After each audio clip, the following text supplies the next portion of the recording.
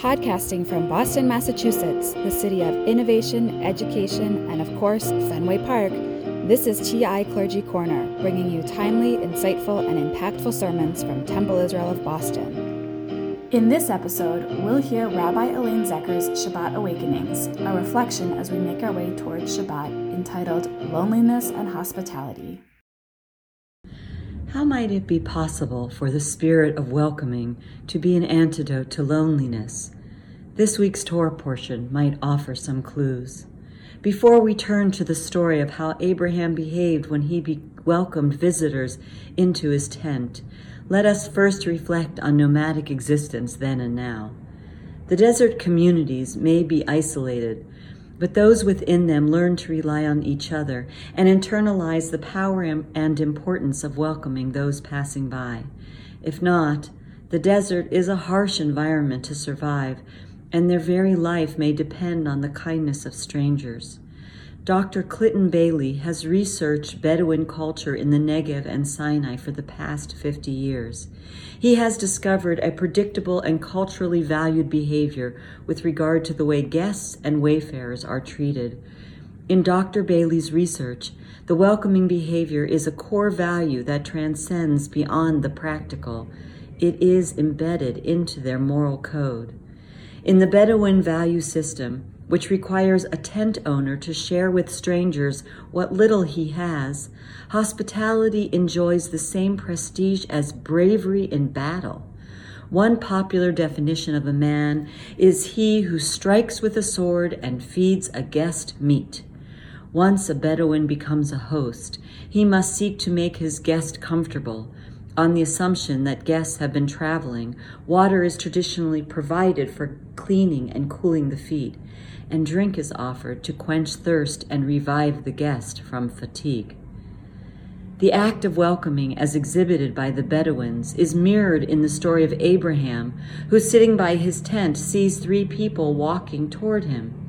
He ran from the entrance of the tent to greet them, and bowing to the ground, he said, "My lords, if I have found favor in your eyes, do not go on past your servant. Let a little water be brought, bathe your feet, and recline under the tree." Abraham hastened into the tent to Sarah and said, "Quick, 3 seahs of choice flour, knead and make cakes." Then Abraham ran to the herd, took a calf, tender and choice, and gave it to a servant boy who hastened to prepare it. He took curds and milk and the calf that had been prepared and set these before him. All of these behaviors highlight the intrinsic value of hospitality in ancient times and are still in existence among the Bedouin people. I want to add another layer, and this is where it may be possible to respond to the scourge of loneliness permeating in societies around the globe. Nicholas Kristof recently explained in an opinion piece in the New York Times entitled, "Let's Wage a War on Loneliness." We don't need to run off and slaughter a goat. We need no tent. We don't even need to provide water to wash one's feet, as is the custom and expectation of these nomadic peoples. What we can do is to be willing to encounter another, to welcome them in our space, and to offer them the gift of our time. This is our modern means of hospitality. When we say welcome in Hebrew, Baruch haba, we offer blessing. Blessed are you in your coming. It is a softening of our heart, the opening door of the wall we erect around ourselves to protect our vulnerable self, another cause of the lonely heart. Running, even as a metaphor, to greet another is the ultimate message that we proactively engage in human connection, to break down barriers between us.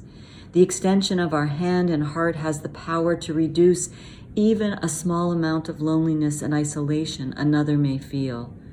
It is an ancient ethical code that is worthy to be revisited in our own day. Shabbat Shalom. Join us tonight at 6 p.m. for Kabbalat Shabbat. Join us tomorrow morning for Shabbat services and Torah study beginning at 9 a.m. and Thank Goodness It's Shabbat at 10 a.m.